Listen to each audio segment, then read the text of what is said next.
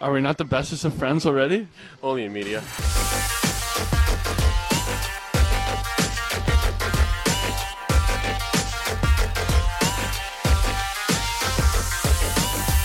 Hello, everyone, and welcome to the podcast forged in Amon Amarth. It's time for Doom. Doom. It's time for Doom. And to Doom, also stargazing. We'll do that as well. But on this particular version, the skies are cloudy and the stars are falling from the sky. I think I see lightning. They're going to fall on Tyler and Mark and myself tonight. Hello, guys. Hey, how's it going? You It's can't. not going to go well. I can tell you that. I know. I was going to say for this special edition, it's not how's it going. It's how bad is it going. Doom. Well, I think yeah, exactly. I think the air conditioner is about ready to break. That's as bad as it can get. Let's pack it up and go home territory. So in case, for those listening, the gimmick today is we felt like the last podcast, we got a little too positive. We got a little too cocky. We talked about how promising things were. And, we're in the final stages of the dregs of summer. Nothing's going on. So this is the turning into the skid edition of Stargazing. And we're going to go ahead and we're going to open up the hurt locker and we're going to talk about all of the painful things that could happen and assail us over the coming season. We're going to get it out into the world, right? We're going to name it, and in so naming, kind of take the fear away. Or we're just going to really bum ourselves out. I haven't really figured out how it's going to end up, but it's going to be not fun along the way. I'm be bummed out. Yep. This is our identity, and I like where we're at. I like where we're at. I like this group. Our identity is being bummed out and depressing. Yep. That's our core audience right there. I think that's why I started following the Stars. That is Stars Twitter in a nutshell. I will admit. It's horseshit is what it is. Yep. Are there any other callbacks? Is there a Sean Avery joke we can make while we're all here? Doom. We were doomed to have Sean Avery on the team. Yeah. That's right. Oh, everything went downhill from there. Well, I'll start off. Why not? Let's go. I think the economy goes wacko, and we end up with the owner who's bankrupt again. That is a doom statement. My goodness, that's really. I'm taking it back. We've been there. Next thing you know, we'll have Sheldon Surrey on the blue line. All right. Now that's just low. He could hit the puck really hard though. So my understanding is that much in follow his coaching tree down to Kevin Connaughton, and those guys can you can blast a biscuit. You got a spot in the lineup. And we're doomed to not have that right now. We are doomed, and getting into the gimmick, of course, that would be bad for many obvious reasons. But the other one is that this would be, it's not like Dallas is shorn of long-term cap commitments, and it's not like Dallas is a team that's kind of scraping to hit the floor, right? So any kind of major financial distress hitting a team with kind of ironclad long-term commitments, you're looking at a fire sale of assets as well. So of course, starting us off with really nailing the gimmick. Thank you, and also I hate you for that, Mark. The negative of any kind of distress again is that Dallas wouldn't just be a team that then couldn't go out and find help. Dallas would be a team that would have to start checking boxes off of the lineup and figuring out, well, where can we get rid of money and where can we save? And unfortunately, some of the players that we would as fans perhaps want to jettison in that situation aren't really the players that would drive demand in that situation. So it would be brutal. So yeah. I'll start with one that's a little more realistic, and that is that we brought in Pete DeBoer, who likes to drive offense from the back end, and we just got rid of an incredibly good puck-moving defender. And number one on my doom list is we can't figure out a way to replace John Klingberg. Yeah, really, it comes down, the assumption that we're making as Stars fans is that Miro will just be able to automatically do more, and what he can't do we can probably piece together from, Ryan Suter and more limited contributions, and then Thomas Harley's development. So in this instance, right, the Doomcast would be, what if Harley is really not ready, even a little bit, and what if, Ryan Suter has trouble skating up and down the ice with a gigantic fork sticking out of his back, and then all of a sudden a coach whose system is sort of leans heavily on the concept of a defenseman being able to drive play, looking at the lineup, there's exactly one guy on the roster that can do that, probably playing on his offside. And, NHL coaches aren't idiots. If you've only got one guy that makes your offense go, the challenge of stopping that offense becomes exponentially simpler. Yeah, and he'll be playing 30 minutes a night. Yeah, I mean, I think this is essentially my, kind of worst case scenario that is also not that unlikely. Is it's weird given how defense has been identity for the Stars for the past, several years at this point. I mean, heck, even longer back then. There's a reason we're called defending Big D. But it's like, okay, you look at the defense, you lost John Klingberg, you have Miro Heiskanen, who's outstanding, but then your second best defenseman is probably Lindell, who I think on a good, true contender is probably ideally your fourth best defenseman, maybe your third. You know what this reminds me of? The quote from Dodgeball. Our best player thinks he's a pirate. I mean, he might be our best player. We don't know yet. We're figuring it out. Exactly. And then, like you're saying, Suter is not as bad as, Star Twitter made him out to be this last season, but he's still not, oh yeah, we're happy he's one of our top defensemen. Harley could definitely not make the next step. And then pretty much, the rest of the defense is some ragtag guys on third pairings who are going to have to be asked to play more than that. And then there's the whole, everyone on this team is a lefty issue. So, I mean, I think it's very easy to envision a situation where the Stars try and rely on Heiskanen way too much, playing him 30 minutes a night. He's doing power play, penalty kill. He's doing everything.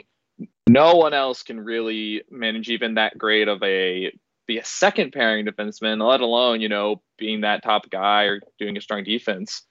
And then the issue with that is kind of like what Mark was saying, is that if suddenly your defense is struggling, then the solution with this team, just knowing what the, management and ownership wants, and then just the actual makeup of the roster, it's not going to be a return to, 2015, 16, where it's like, oh, well, if we can't keep the pucks out of our net, we're just going to score more.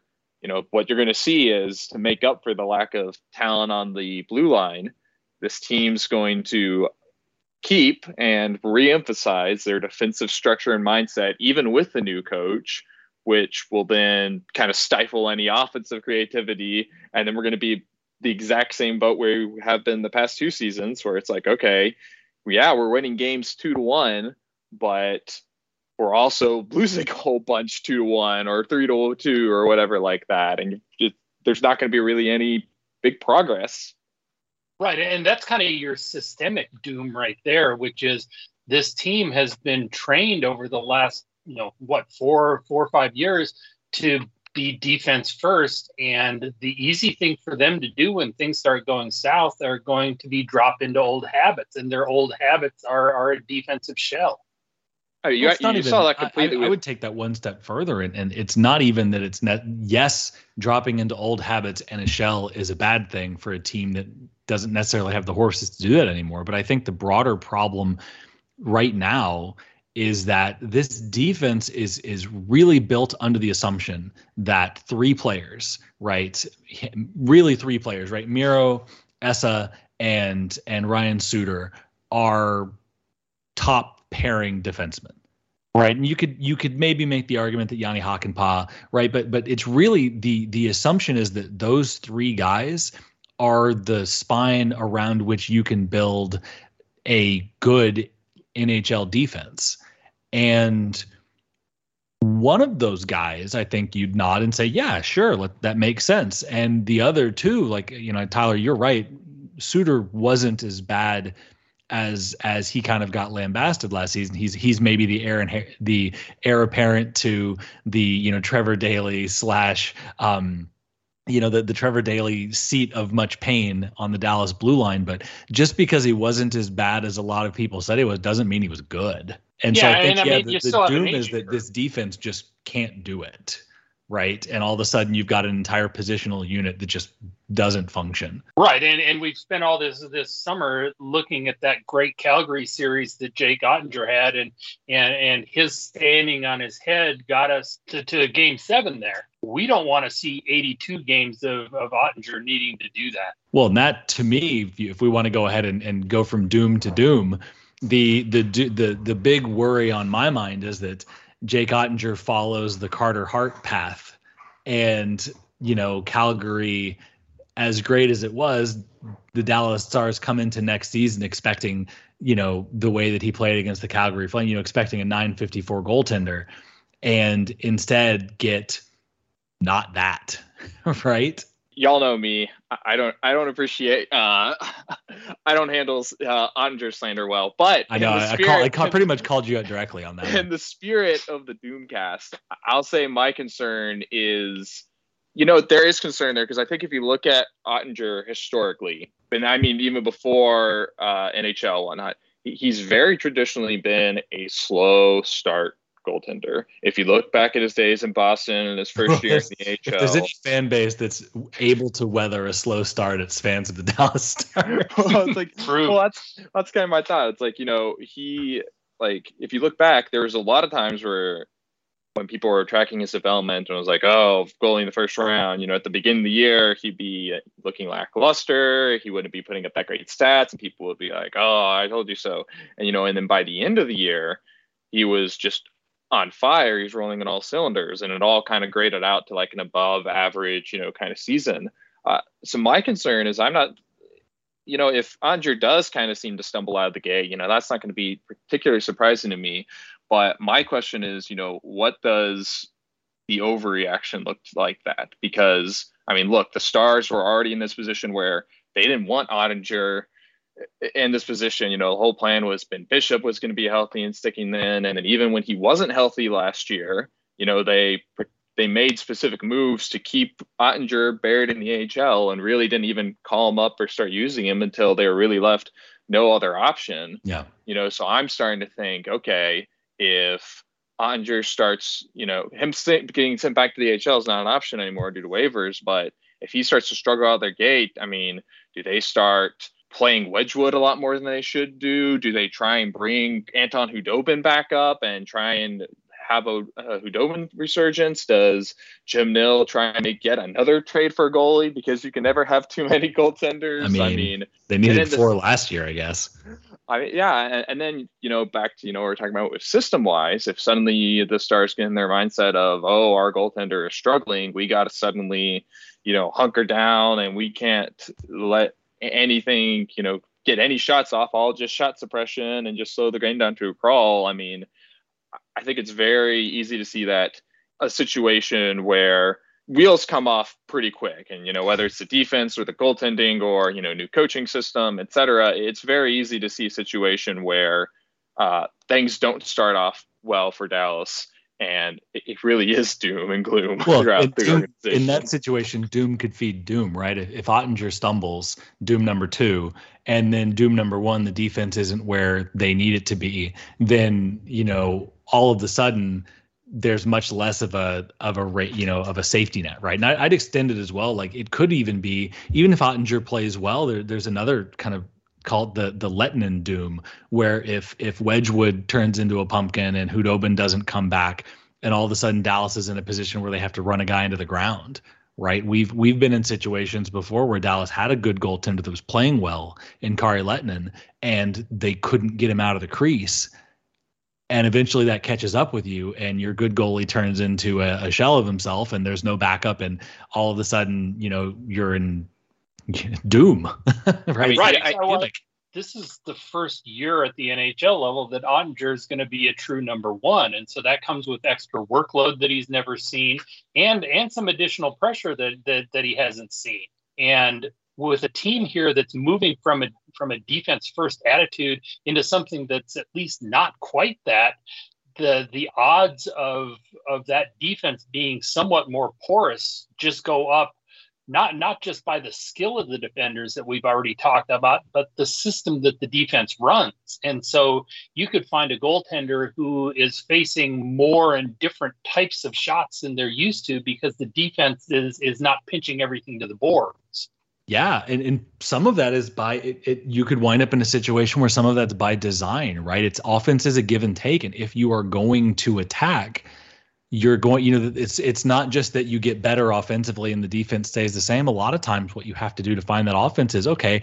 We're going to allow a couple of more chances because we believe that we can deal with them, and we believe that if we allow a couple of more chances, we'll create even more than that, right? So if you've got a situation where either the defense or the goaltending becomes a problem, then you really kind of, it's going to tank everything, right? Because you either have to decide that you're going to try and win every game 6-5, and Dallas probably, I don't think I'm making any shocking statements to say that Dallas probably doesn't have the roster to do that, or you have to pull things back even further. And history has told us that there is nothing less predictable than a 1-goal outcome in a hockey game. So the last thing that you want to do is put yourself into a position where 1 goal is the difference, capital T, capital D. Right. And I'm not sure that DeBoer knows how to coach that way. His systems are not based on running everything from the back end. So is he going to have to change if all of a sudden we're getting hammered more on the defensive end and don't have the horses up front to score enough to keep up?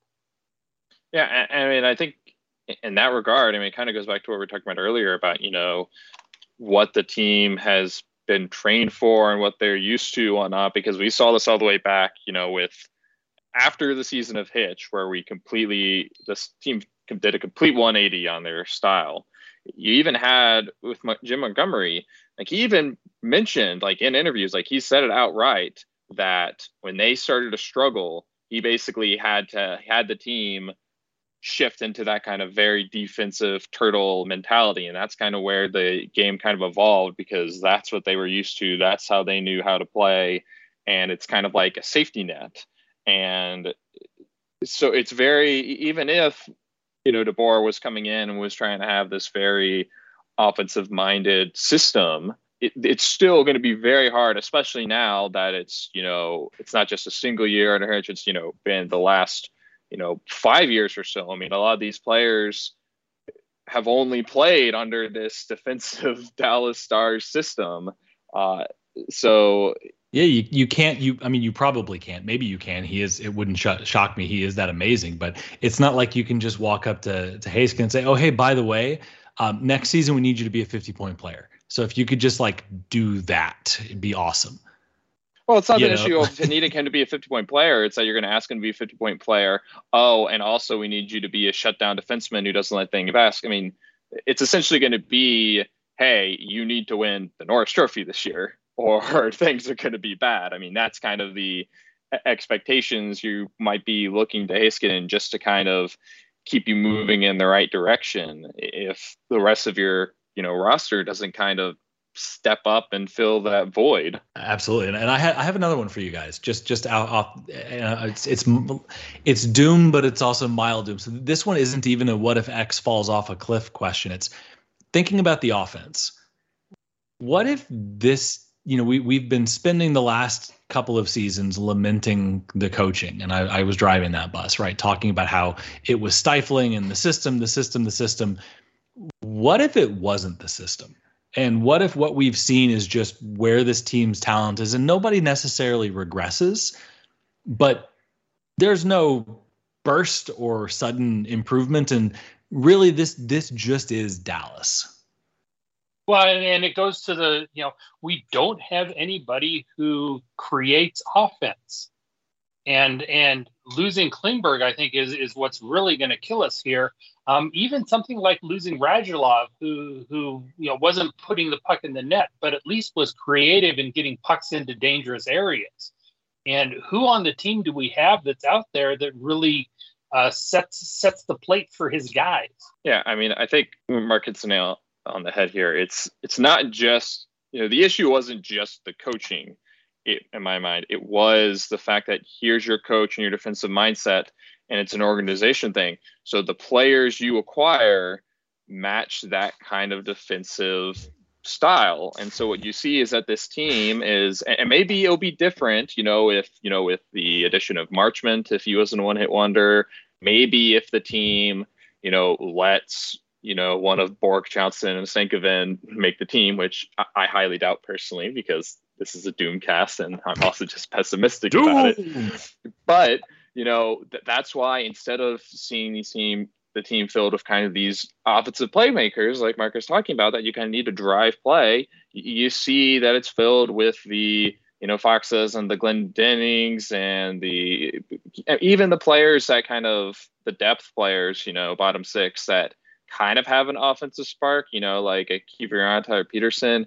They're still not a player that you're going to look at and be like, yes, they're going to be driving the play. They're going to be able to generate this offense or generate scoring opportunities. I mean, you're really only looking at a handful of guys on the roster that can do that. And, some of them there's also a consistency issue, like for instance with Sagan or Gurianov, where it's like, okay, is the health there, or is it a good night or a bad night? The one real creative guy isn't even signed yet. Oh, that's another doom. well, yeah. I mean, it's like continue rant. No, I was gonna say, like, you have Robertson, and I would say Heinz as well, and then Pavelski, assuming if what's the stipulation was no one falls off a cliff, so there's Pavelski, and then you have kind of those three, and then you have who knows what to expect or what kind of consistency you can expect from Sagan or Gurianov, and that's pretty much it, unless you really hammer home an offensive mindset system. You bring up some of those young guys that you actually let the kids play, basically. It's, and then you get, they let John Klingberg go, they don't Harley. He's either going to be stuck on the third line behind Lindell or Suter, who both won't play on their offside, or you have to put Harley on his offside, and then you're asking this rookie defenseman to suddenly replace your top quarterback defenseman off his bad side. I mean, it's just the team built this for a defense first team, and the problem is that just isn't going to get done. I mean, there's a reason why we've seen the recent Cup champions have been teams like Colorado or Tampa Bay, Washington, Pittsburgh, like. Right, and the thing is, there aren't really. You mentioned the trio of draft picks out there who haven't seen any NHL action, but if you go down and take a look at what happened with the Texas Stars, the guys who are driving that team, your McKenzies, your L'Esperances, even people like Fredrickson or Bach or any of these other guys, the only one that has any kind of offensive creativity that has shown any signs of being NHL ready is Riley Damiani. We're talking about a fifth round draft choice.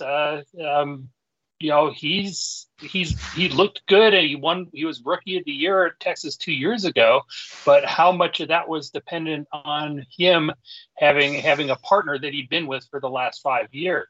And since we're on the Doomcast, how much of that was dependent upon it being a plague season where the level of competition wasn't exactly what it has traditionally been in the AHL? Yep. So, and I'm going to extend that. I'm going to grow the doom, because kind of looking at Dallas's roster, looking at their cap situation, one of the biggest dooms I can think of is, what if Dallas needs help that isn't on the roster today right now? Then Jim Dill is going to have to burn up a phone and find somebody who is going to cut us a good deal, and not realize he's getting fleeced. I mean, right? Because there's no real, to your point, right? There, even if there are players in Cedar Park that, Delandria is one of them, Damiani as well. Like there are players in Cedar Park that absolutely project, maybe Maverick Bork this coming season, that project as potentially helpful for Dallas down the line. But I don't know that there's anybody that they could call, tomorrow. I don't know that there's anybody within the organization that they could call up that's going to make a difference in the top 6 offensively. And certainly there's no cap space, right? There's no, it doesn't look like there's a particularly good path through the trade market or even for, free agency. Certainly not, right? It sort of seems like this group better be it because it's this group. And what you're saying about what if the key to the problem is not on the roster? I mean, that was my kind of issue with this summer because, in a vacuum, I love the Mason Marchment signing. That's exactly the type of moves that, Dallas should be making and hasn't made in the past. That's exactly what I like to see from the team, except the opportunity cost of doing that is you don't get a true Klingberg replacement. And I think that, and with the whole cap situation, if that's the biggest, kind of hole on the team is that kind of defense on that right side, then you're right. Dallas has absolutely no way to address that. Because even from the forward perspective, I'll be to try and unfortunately add a little bit of optimism. You could see a case where the top 6 kind of works out with, the power trio. And then if Sagan is doing well, if Gurianov, does really well under DeBoer, maybe there's Marchment. Peterson, right? Peterson could take a step forward. Even if you bring up one of those young guys, but you pair them with like kind of a resurgent, Sagan or Marchment or something like that. Like there's a way you could even see one of those guys get a lot of help and buoy for that top 6. But there's really nothing Dallas can do about the defensive situation. If the defense, if the Lindells and Suitors don't, step up and kind of play above the level they were last year, then it's just the only option is a trade. And at that point, your options are very limited in this flat cap world. And what asset, because you can't even, just trade some of your assets for someone because of the cap hit. You're probably looking at an even roster trade. And those are not very common at all during the season, unless it's, like a depth forward for a depth defenseman or something like that.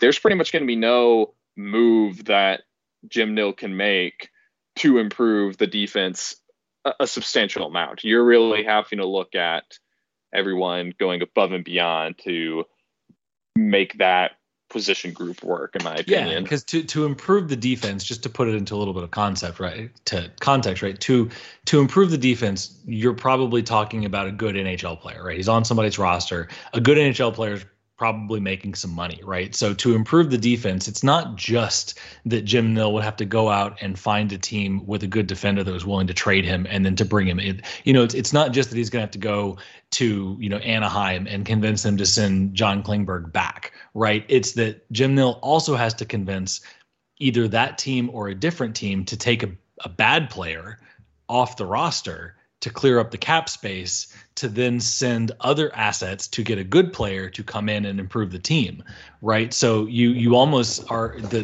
doom is that if Dallas does get into trouble, like if you have to fix the defense, are you having to get somebody to take the Foxa deal and give you a good player?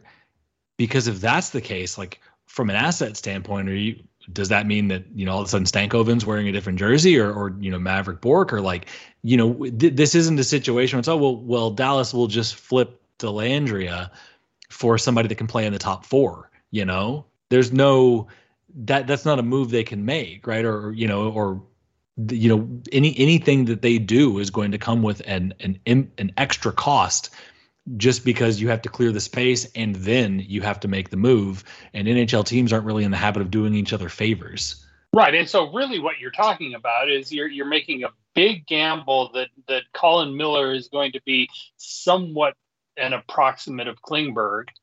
Your fallback position is that you can always go to Joel Hanley, who takes the life out of a game, and that was great. That was great under Rick Bowness, but I don't know how that works under a coach that wants to drive some offense. And other than that, I mean, what are you gonna go try and pull Will Butcher out of Texas? That's kind of what he's there as a backup for that. But beyond that, yeah, what? Alex Petrovic? No. Ben Gleason, we've seen nothing that would indicate that Dallas is going to give him a chance. You're kind of stuck with what you have. Yeah, I mean, your Klingberg replacements. Yeah.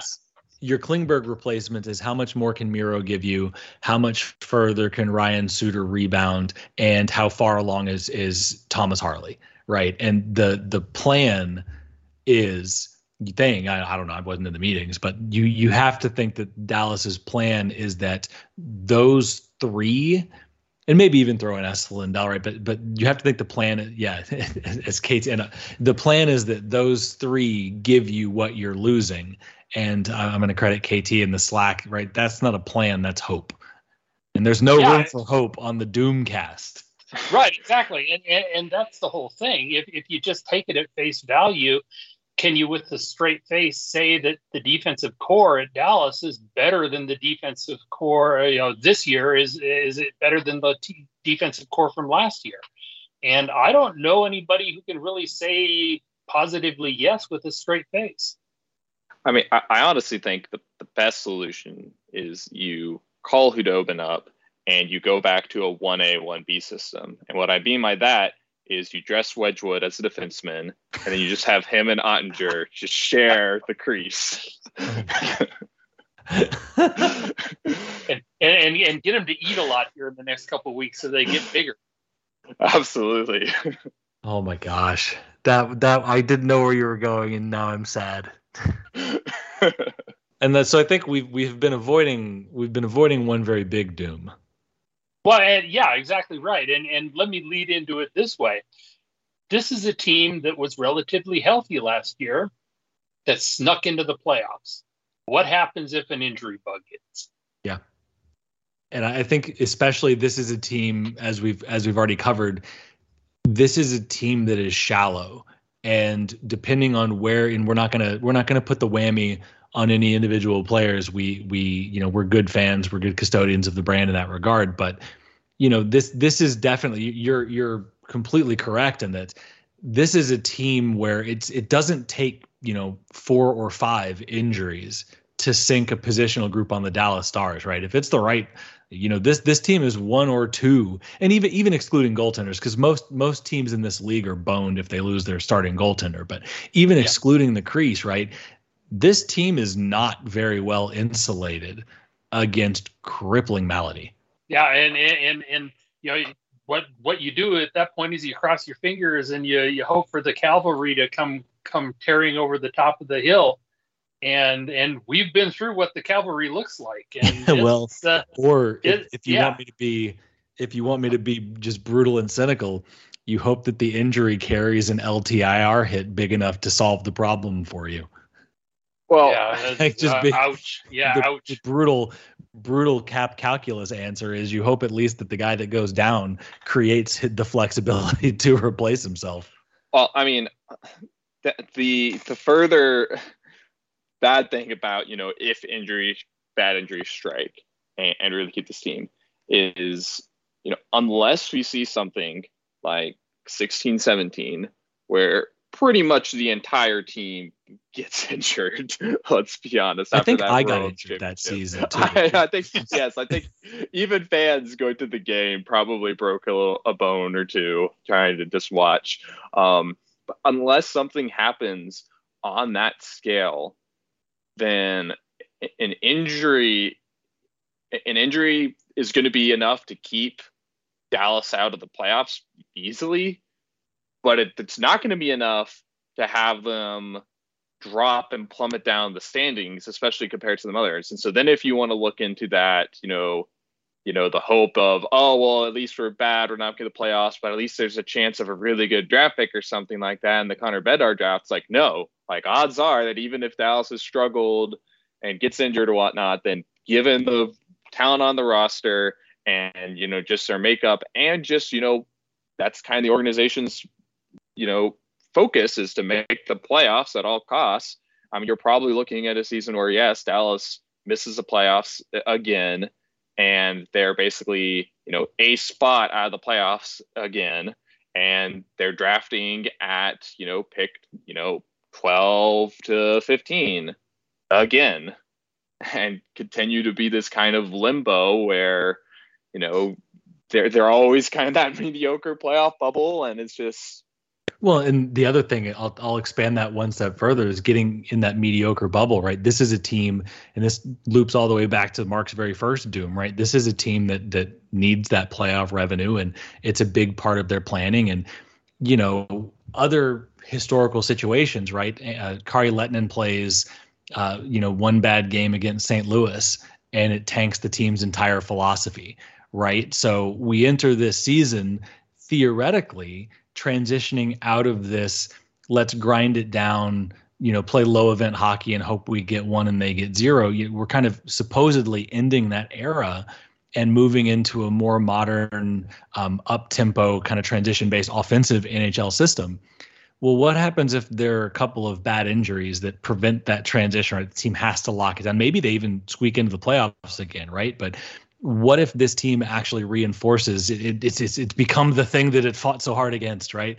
And that the injuries or ineffectiveness strike force this team back into its shell, and we exit the season and somehow the takeaway is turned into, gosh, we better never ever open things up ever again, because the turtle is, turtle's all the way down, right? It's the only way we're ever going to do this thing. I mean, I think that's very accurate, and I think as long, and this is just the reality, of it, as fans, we want to see Dallas make moves to win a Stanley Cup.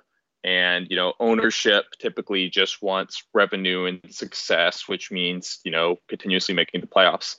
And the fact of the matter is that as long as Dallas thinks that this is, even if they keep alternating, they have then for the last however long, almost alternating every single year, playoffs, not playoffs, playoffs, not playoffs.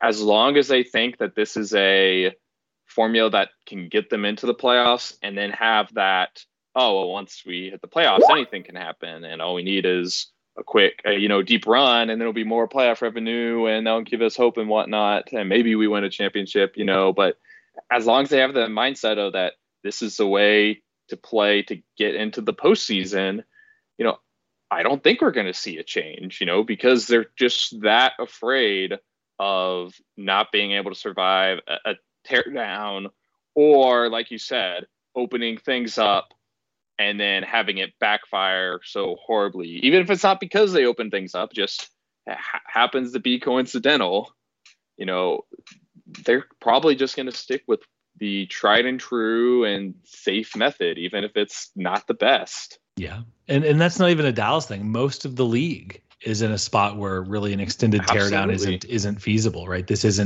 NHL is not like the NBA where you can just be bad for a couple of years and immediately rebound. Like there's a lot more, it's a lengthier timeline.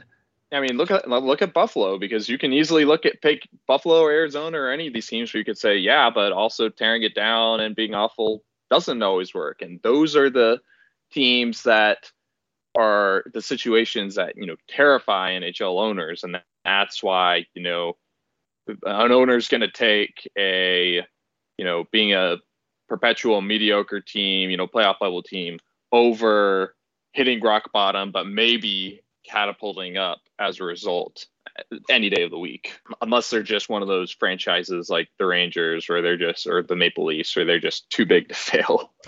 Yeah. Well, and that kind of backs me up. I'm gonna go high level again.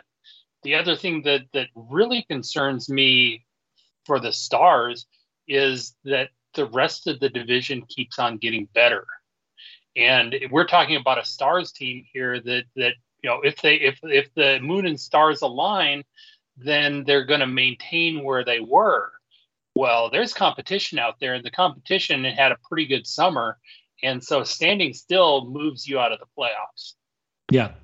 And their next real chance to make any kind of large jump, we're realistically talking about 2025, 2026 when you get a little breathing room with the Ben deal and the Foxa deal coming off the books. Yep. And that's really realistically the next opportunity this team has to reinvent itself is that season, because you'll be free of Ben, you'll be free of Lindell, or just the deals with dollars now, like Ben, Foxa, Lindell, and Suter will all be off the books by that point. And also you'll have, in theory, re-signed Hintz by that point. So who knows? But all of this is to say the next time Dallas really has a lot of change in their pocket to make a big move is that season. So, Up till then, it's let's hope these rookies, these guys that we drafted that we all love, come in or get an opportunity and thrive, and that's not a foregone conclusion. The doomiest thing we can say is that for the next 2 seasons, don't expect anything transformational out of this team. I was going to say the takeaway from this Doomcast is there is hope, but you have to wait 3 years and it's conditional. and then you hope that they take the right lessons away and what's the market look like. You hope that you can hope 3 years from now. How about that? So wear your victory green. Wear your victory green and suffer with the rest of us. Man, I need a drink. Yeah. We'll have to whose idea was this? Right. Let me soak away a bit.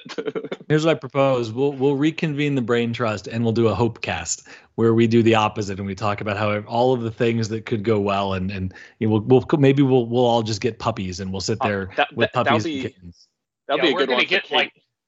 We're gonna get like 2 listeners on that. There's 2 new Stars fans who are up for that. I was going to say it'll be a very easy one for KT to edit because it'll be like 5 minutes long. Yeah, it'll be the beginning of Bambi versus Godzilla. Oh man, well thank you guys for delving the pits of despair with me this evening. Tyler, Mark, always a pleasure. KT, good luck, man, having to listen to this and stitch it together. Hopefully you have a very pleasant, positive, affirmational environment to help you through the challenge. And as always, thanks for the listens. Remember to download, remember to like the podcast. And we'll Doom. Thanks, guys.